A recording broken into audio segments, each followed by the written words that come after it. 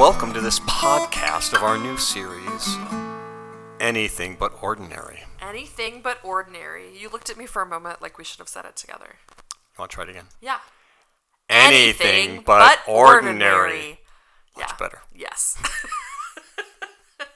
It's a little bit of a play on words because we're doing it during ordinary time. And Sanctified Art puts out this series. And I really like their resources because they care so much about the visual art and helping people reflect in all sorts of ways. They don't put together scripts for services. They don't really put together a ton of preaching notes. So there's a lot of freedom to address the issues our community has or that might come up from the text, right. But a lot of resources to help supplement that conversation. Cool. Yeah, so ordinary time is kind of, Pentecost goes on forever, right? It does, yeah. And so it feels like ordinary, so it just became ordinary time. Mm-hmm. Because the whole Pentecost fire thing wears off after a bit, so it becomes ordinary. Burned out. Yeah. It is burned out. Yeah. And the thought is going through really the Abrahamic family tree and some of the stories we might have heard as kiddos that are worth our revisiting because they are our stories. Yeah, one of the things I think is important for us to keep kind of touching back to is that these are not just our stories as Christians, but they had their roots in the Judaic Bible, and they're also in the Quran as part of the stories of the Islamic community. Mm-hmm. So yeah, we are joined as people of Abraham, children of Abraham. So we'll be covering this for 12 weeks. And we are excited. You're along for the ride with us. Hang on.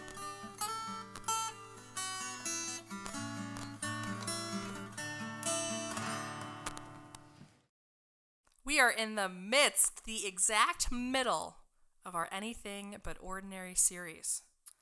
And Barry did not preach by singing Stairway to Heaven. There's a lady who's sure. But it was on Jacob's dream about the stairway to heaven. Yes. So we encourage you to listen to the scripture if you haven't, listen to the message if you haven't, and join us for some reflection. The scripture today is from Genesis chapter 28, verses 10 through 19a. I invite you to listen. Jacob left Beersheba and went toward Haran. He came to a certain place and stayed there for the night because the sun had set. Taking one of the stones of the place, he put it under his head and lay down in that place. And he dreamed that there was a stairway set upon the earth, and the top of it reaching to heaven, and the angels of God were ascending and descending on it. And the Lord stood beside him and said, I am the Lord, the God of Abraham, your father, and the God of Isaac. The land on which you lie I will give to you and to your offspring. And your offspring shall be like the dust of the earth, and you shall spread abroad to the west and to the east and to the north and to the south. And all the families of the earth shall be blessed in you and in your offspring. Know that I am with you and will keep you wherever you go and will bring you back to this land, for I will not leave you until I have done what I have promised you. Then Jacob woke from his sleep and said, Surely the Lord is in this place, and I did not know it. And he was afraid and said, How awesome is this place! This is none other than the house of God, and this is the gate of heaven. So Jacob rose early in the morning, and he took the stone that he had put under his head and set it up for a pillar and poured oil on the top of it. He called that place Bethel. A word of God that is still speaking. Thanks be to God. Amen. Good morning. Oh, that song brings me right back to camp at Lake Louise. It was always the closing song at Fire Bowl, and the counselors were always anxious to get to that song because sometimes Fire Bowl just goes on a while. And I could hear my friend Andrew Jackson beginning that song and all the kids going, no! Anyway, more than you needed to know. Well, we've been doing this series during this time that's called ordinary time in Christian church tradition, the calendar of the church. And we said, no way, this is not ordinary. This is anything but ordinary. So in week 1, as we're going through the Abraham tradition, week 1, God visits in the form of 3 strangers in the 15th chapter. And God tells Abraham just what's what and that a baby is coming. And then week 2, Sarah says, hey, this is really taking a long time. Chapter 21 and 16 combined. Sarah says, Abraham, take my maidservant Hagar and conceive a child with her, and it'll be good. We'll get God's promise going, and all of that does not go well. But God does see, God does hear, and God does redeem, makes all things right. 3rd week, chapter 22, Jess got a gold star for doing this sermon on God speaking to Abraham to sacrifice his own son Isaac. It is a seriously icky text with more questions than answers, right? Week 4, Abraham speaks in chapter 24 to his servant to go back to the home country, get a wife for my son Isaac.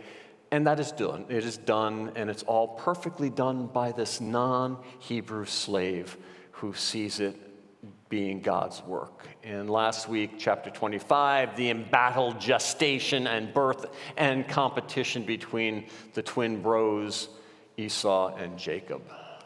This week, we're at the midpoint of our series, chapter 28, and Jacob on the run. Jacob has done some rough things, and Esau is after him. But Jacob on the run stops to rest and to dream. All of this started flashing back to me as Lisa and I sweated our way into the 2nd hour of flight 434 from Detroit to Amsterdam, sitting at the gate waiting for a lightning storm to pass. Some of you have been there.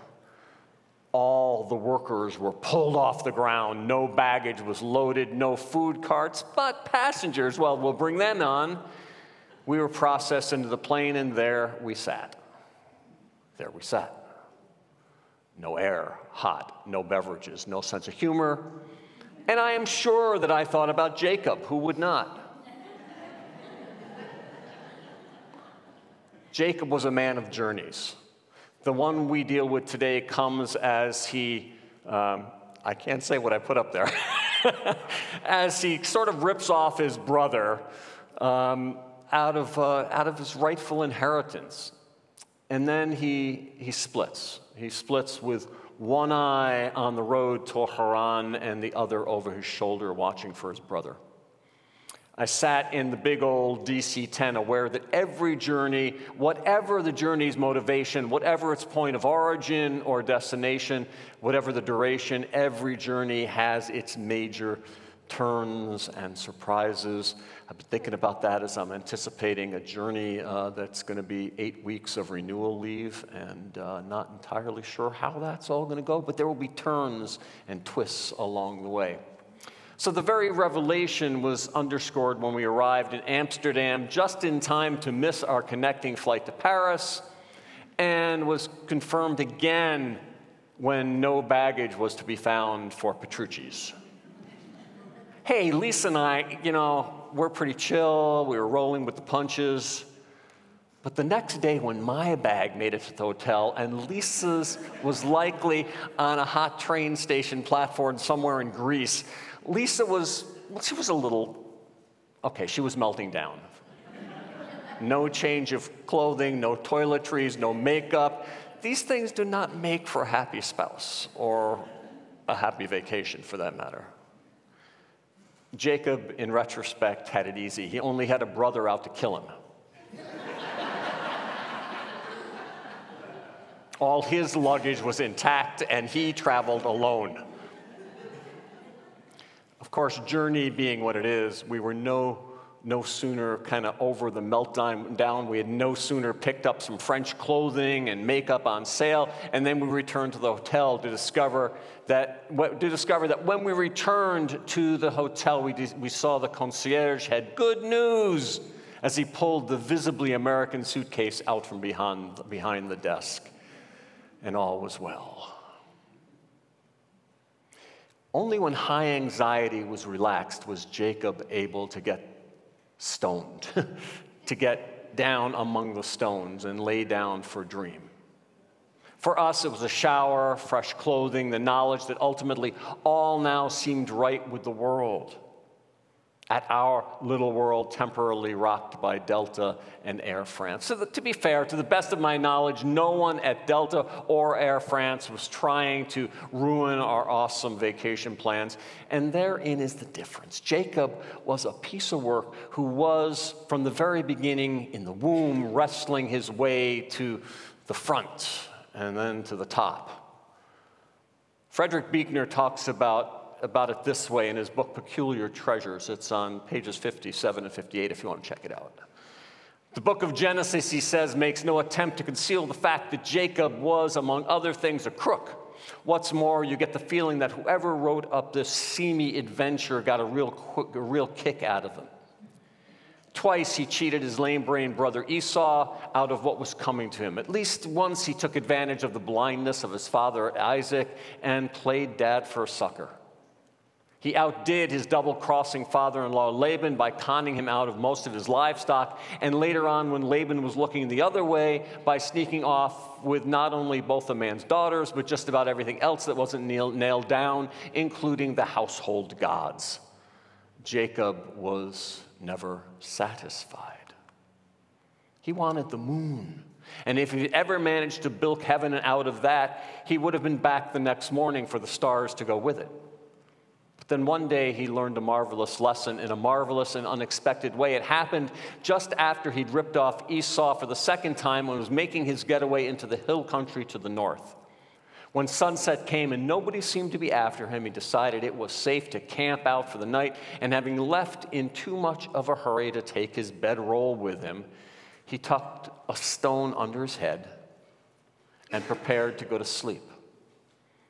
You might think that what happened next was that he lay there all night bug-eyed as a result of his guilty conscience, or if he did finally manage to drop off, that he was tormented by conscience-stricken dreams. But neither of this was the case. Instead, he dropped off like a baby in a cradle and dreamed the kind of dreams you would have thought were reserved for the highest of saints. He dreamed.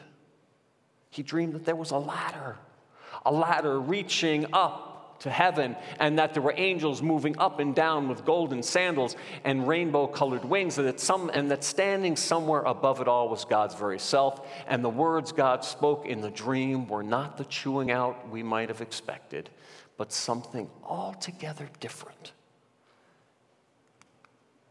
God told Jacob that the land he was lying on was to belong to him, Jacob, and would belong to his descendants, and that someday his descendants would become a great nation and a great blessing to all the other nations of the earth.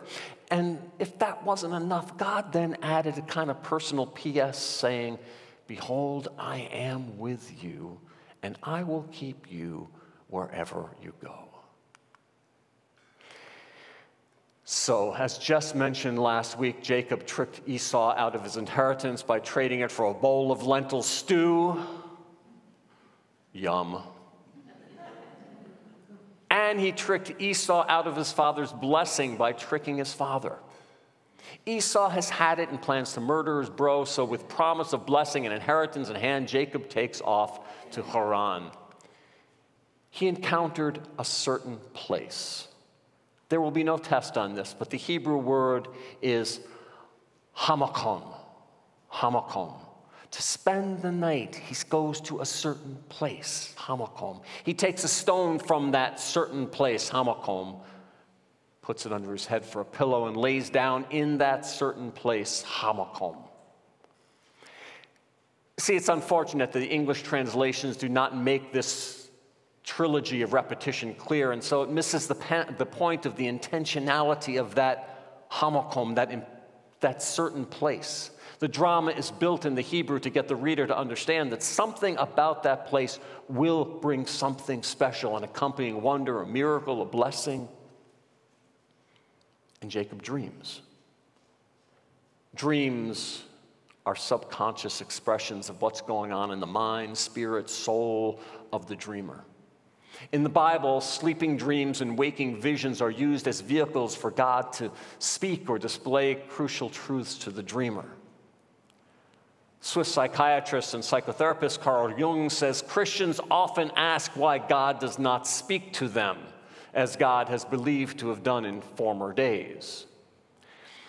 He said, when I hear these questions, it always makes me think of the rabbi who was asked, how could it be that God often showed himself to people in the olden days, but that nowadays no one seems to see God any longer? And the rabbi replied, nor is there anyone nowadays who could stoop so low. Nowadays, there is no one who could stoop so low. This answer, Jung says, hits the nail on the head. We are so captivated by being entangled in our subjective consciousness that we have simply forgotten the age-old fact that God speaks chiefly through dreams and visions. And so Jacob dreams in that certain place, carrying the reality of all he has done wrong to a family, carrying a load of conscious turmoil, wondering about what will be next as he travels toward Haran. He puts his head on the stone, which, by the way, was not an unusual ancient Near Eastern practice, though it seems really weird to us, right? Even in homes, headrests were often made of metal kind of wedges. He puts his head out there in the field on a stone and sleeps, as Shakespeare says, perchance to dream. He dreams of raised staircase. The word is used only here in the Bible, but elsewhere the word references the Babylonian ziggurat, a pyramid-like building with steps going up to terraced levels, sometimes on all sides. The ziggurat symbolized the link between the gods and humankind. On the practical side, it also provided shelter when the floodwaters came. The people went up the stairs and safe from the waters. So Jacob dreams the stairway to heaven with messengers, angels, going up, coming down. God appears suddenly, standing on it. The Hebrew here is really weird and difficult, so the translation could also be appearing behind him or appearing over him. Confusing. But the point being, Jacob sees God in this presence in the dream. Jacob himself is present perhaps in the dream also. God speaks the repetition of the Abrahamic promise of being a parent of a nation of vast numbers of people and of geographical significance, a really big nation. And the promise that God will abide faithfully with Jacob and his offspring, as he had with Abraham and Sarah, and even with Ishmael and Hagar. And so the blessing comes, I am the Lord. I am the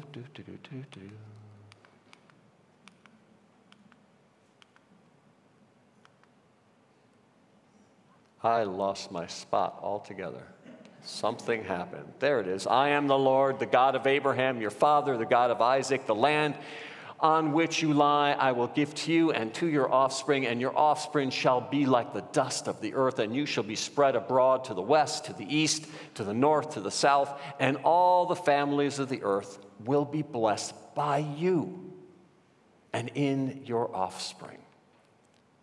Know that I am with you and will keep you wherever you go, will bring you back to this land, for I will not leave you until I have done what I have promised.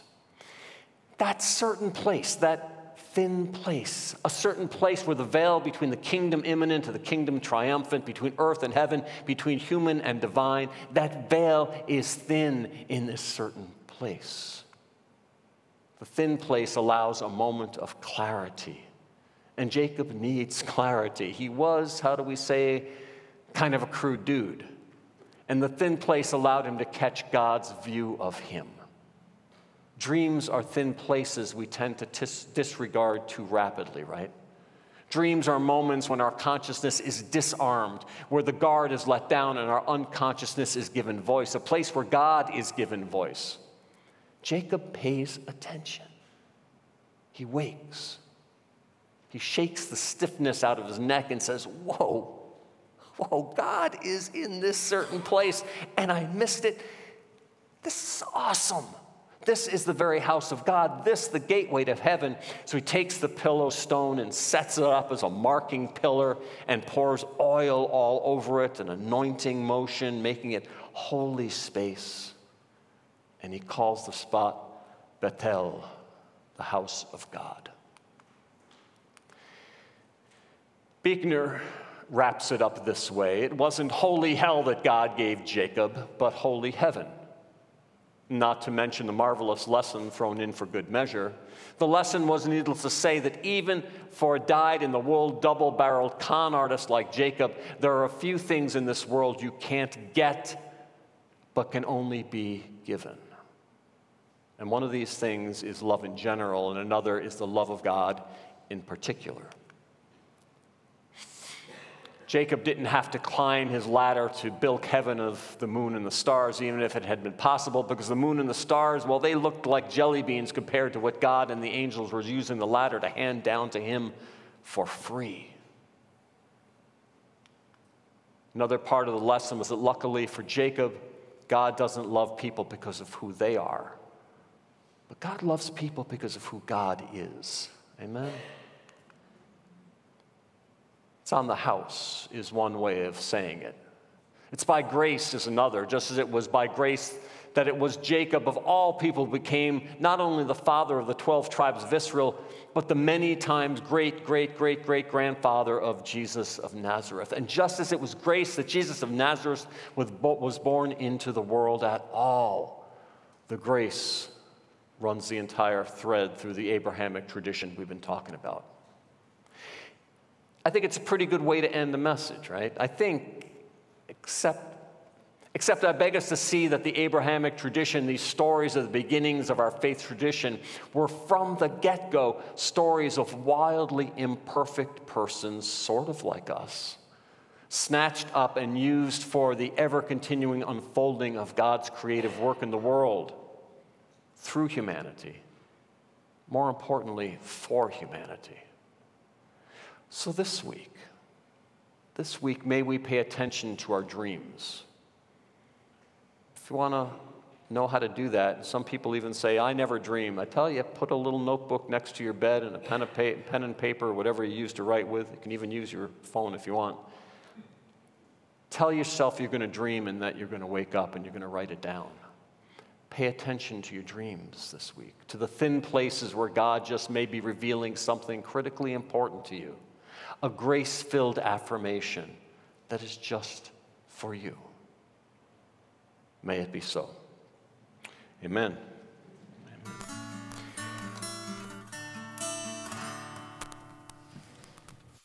And we're back. We are back. All right, Barry. All right, Jess. So what is it you were trying to say? Because I didn't get it. Sure. I think I have my own interpretation, but I'm curious what you wanted us to take from it. I wanted twofold. One, to understand that there's really very little relationship between God's activity in our lives and the kind of people we are, the people we are perceived to be by those around us. And two, that paying attention to dreams is not a bad thing for us to do, and it's something we discount pretty readily. Those are the two things I was interested in hitting today. Well, that is what I took away, so that's good. Those were the two things I was going to say. Look at that. I feel warm and fuzzy. It's a warm fuzzy. It's not just because the room is 108 degrees. That might have something to do with it, and I have a jacket on. Yeah. Okay. So let's stick with thing one. Thing one. I thought that was a really interesting takeaway, and hopefully is really helpful for people, because so much of how religious people are perceived is as acting upright and righteous, and sometimes as hypocrites, because we're not often very real about our internal messiness. But Jacob really goes for it in terms of messiness. Yeah. I mean, everything about Jacob as the story is told and the way in which it's done, it seems like those who finally penned these folk tales down took great delight in what a mess Jacob was. Yeah. and I think also took great delight in this kind of redemptive work of Stairway, and we're going to revisit that whole God relationship when we get to the Jabbok River and Jacob is wrestling with God. Those were air quotes that don't work in podcasts. Sorry. Whatever it is, the being is that Jacob is wrestling. So yeah, we'll get there again, but it's that ongoing sense that Jacob is sort of a jerk, and even so, God makes use of Jacob.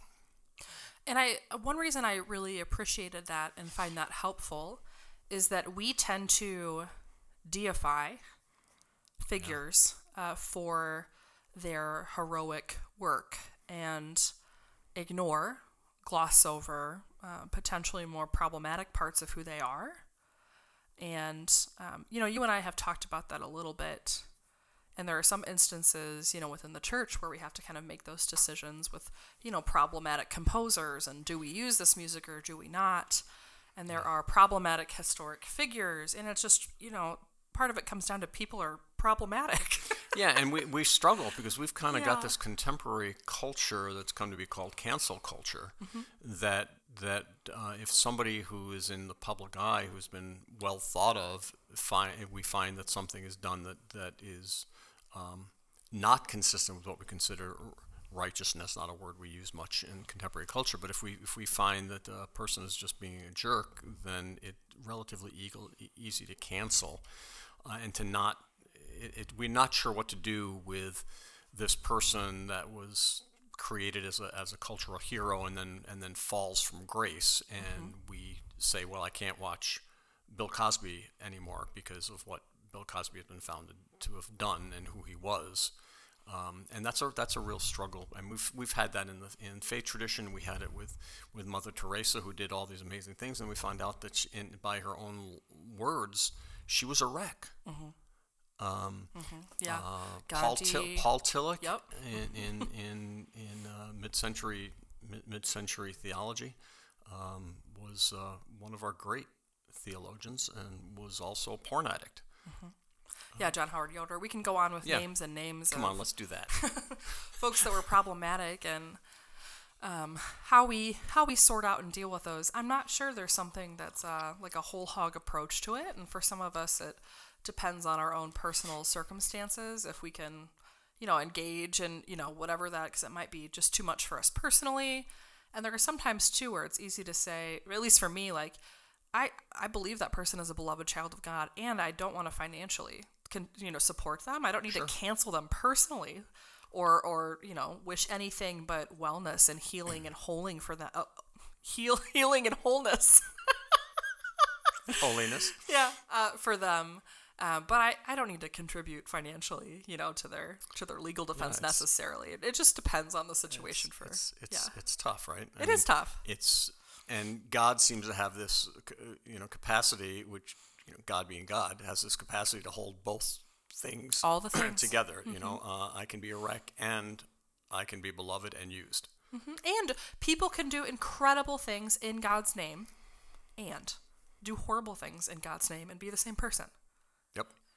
It's just... Are we talking about me? Is that where we're going? Hey, by the way...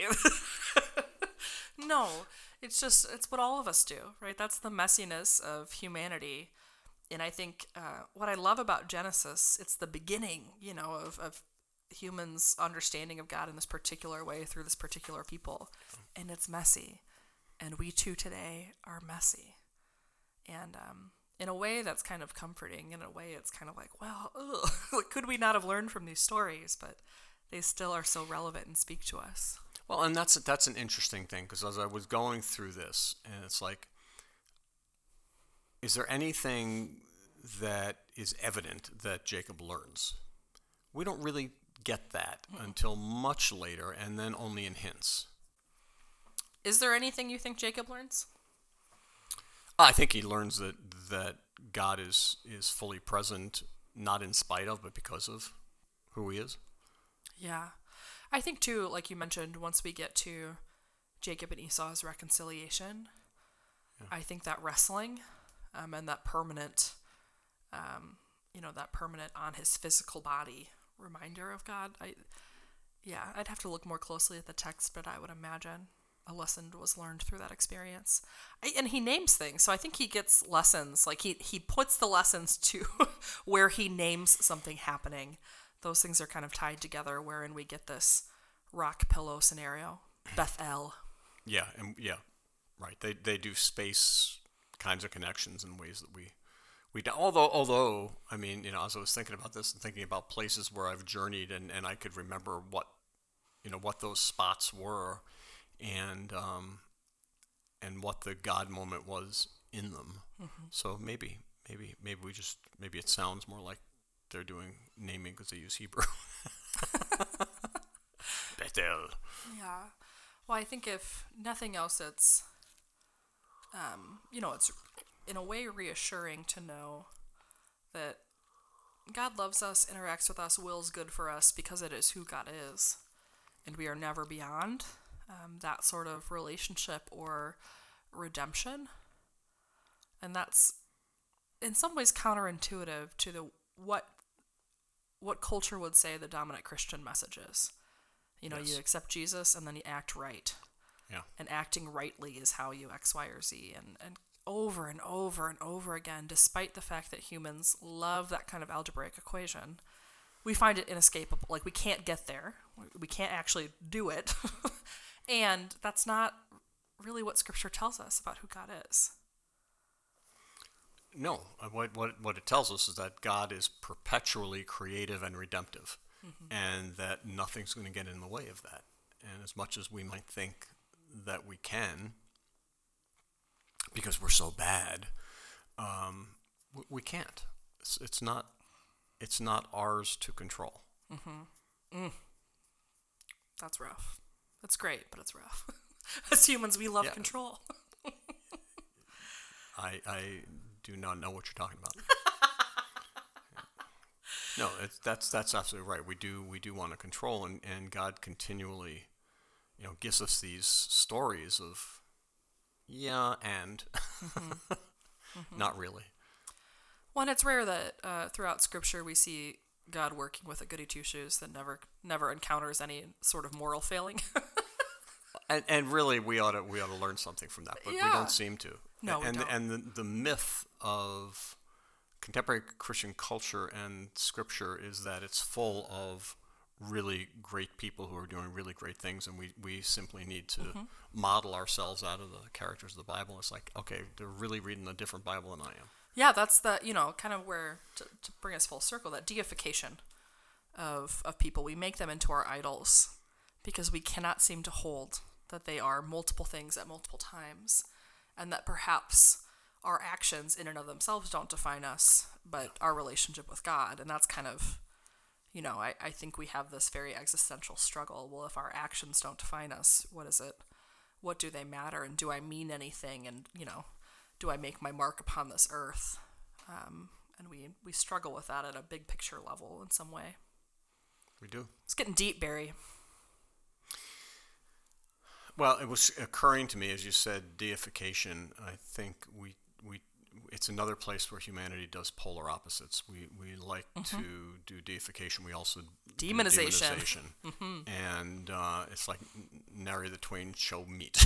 It's like that. Those are the two polarities, and we do it in our theology. That everything in history is a battle between those polarities, represented as between God and Satan, and that the entirety of creation is battleground for those two.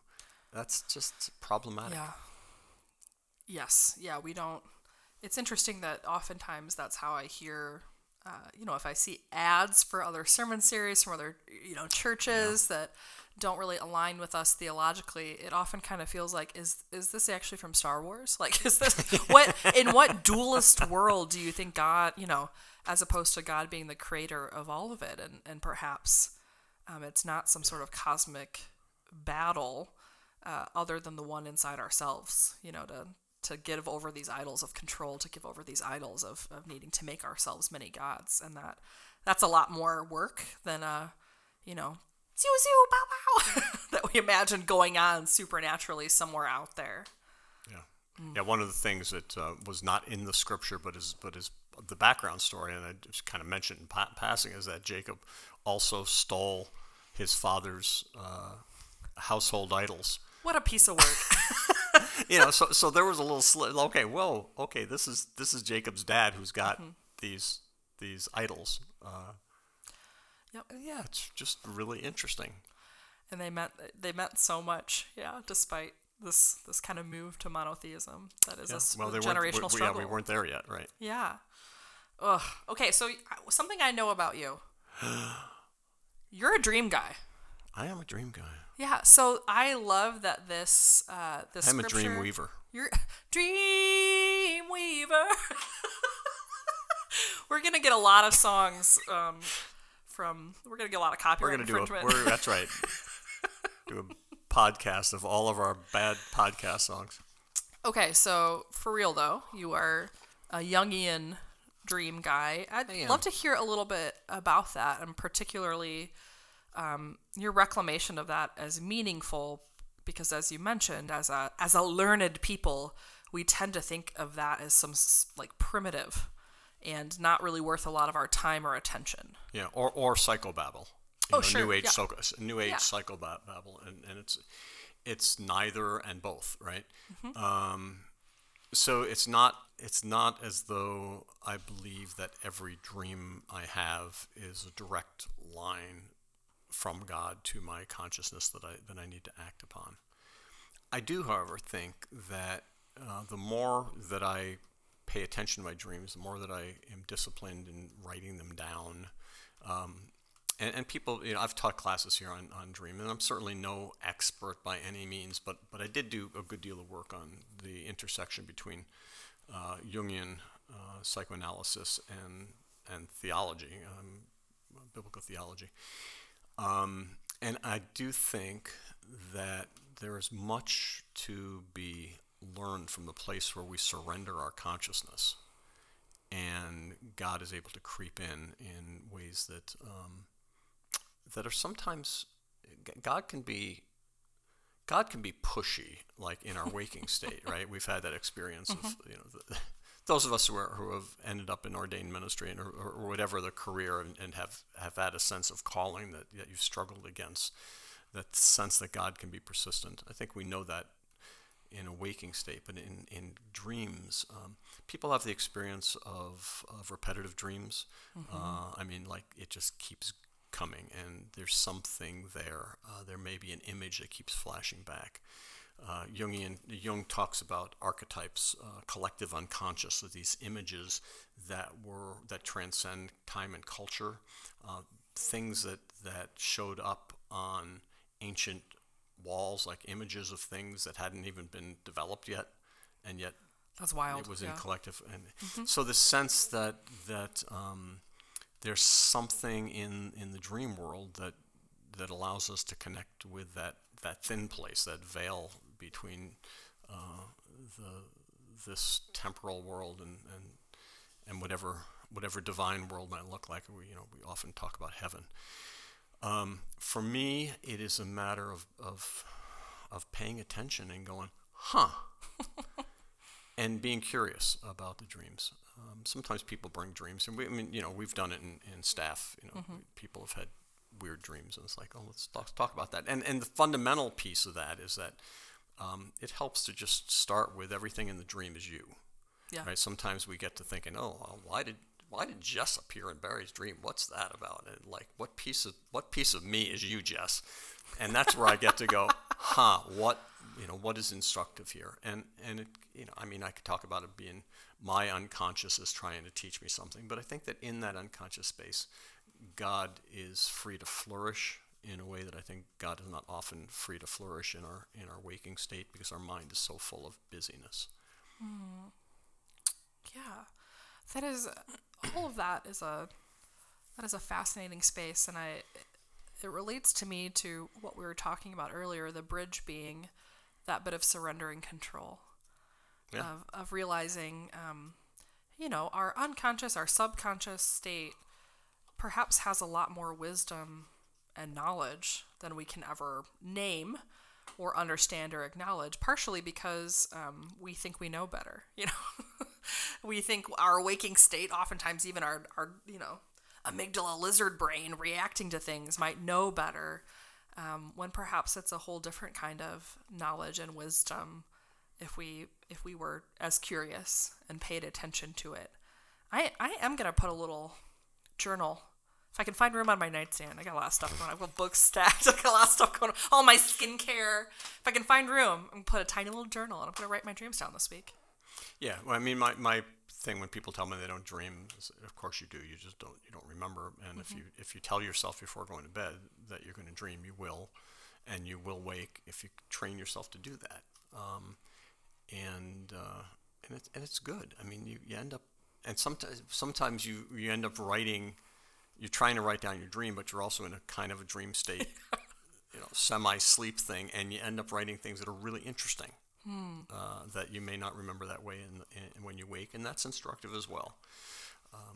But you mentioned the lizard brain.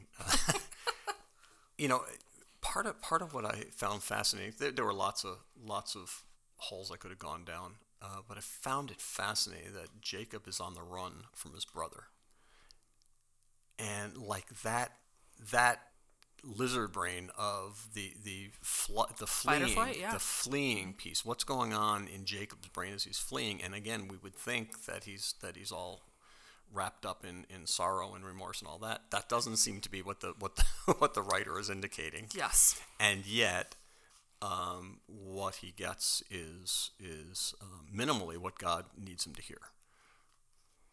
Yeah. And all while he's sleeping on a rock. Yeah, who knew? Jacob paid attention to his dreams. Good for Jacob. If nothing else, perhaps that's a... I found it fascinating because I hadn't remembered reading this before, but that the ancients actually kind of in their permanent places they actually had these metal wedges that were pillows. It's like, wow. I mean, get a pet. Yeah, I mean, good for them. They carried the species to now, but I'm grateful for my fancy, memory foam pillow. So. Oh, I have to have goose down. You would have goose down. Well, get whatever pillow you need to dream with, folks. And wait, does this mean we're done? Yeah. What? Do you have more to say? I don't know. I always have more to say, but I think probably for this week, as we're at the midpoint of the series, that's probably sufficient. So we trust if you have some questions, you'll let us know.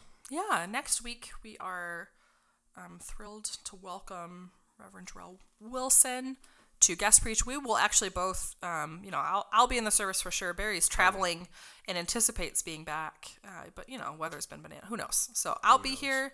Barry will likely be here. We're welcoming Terrell.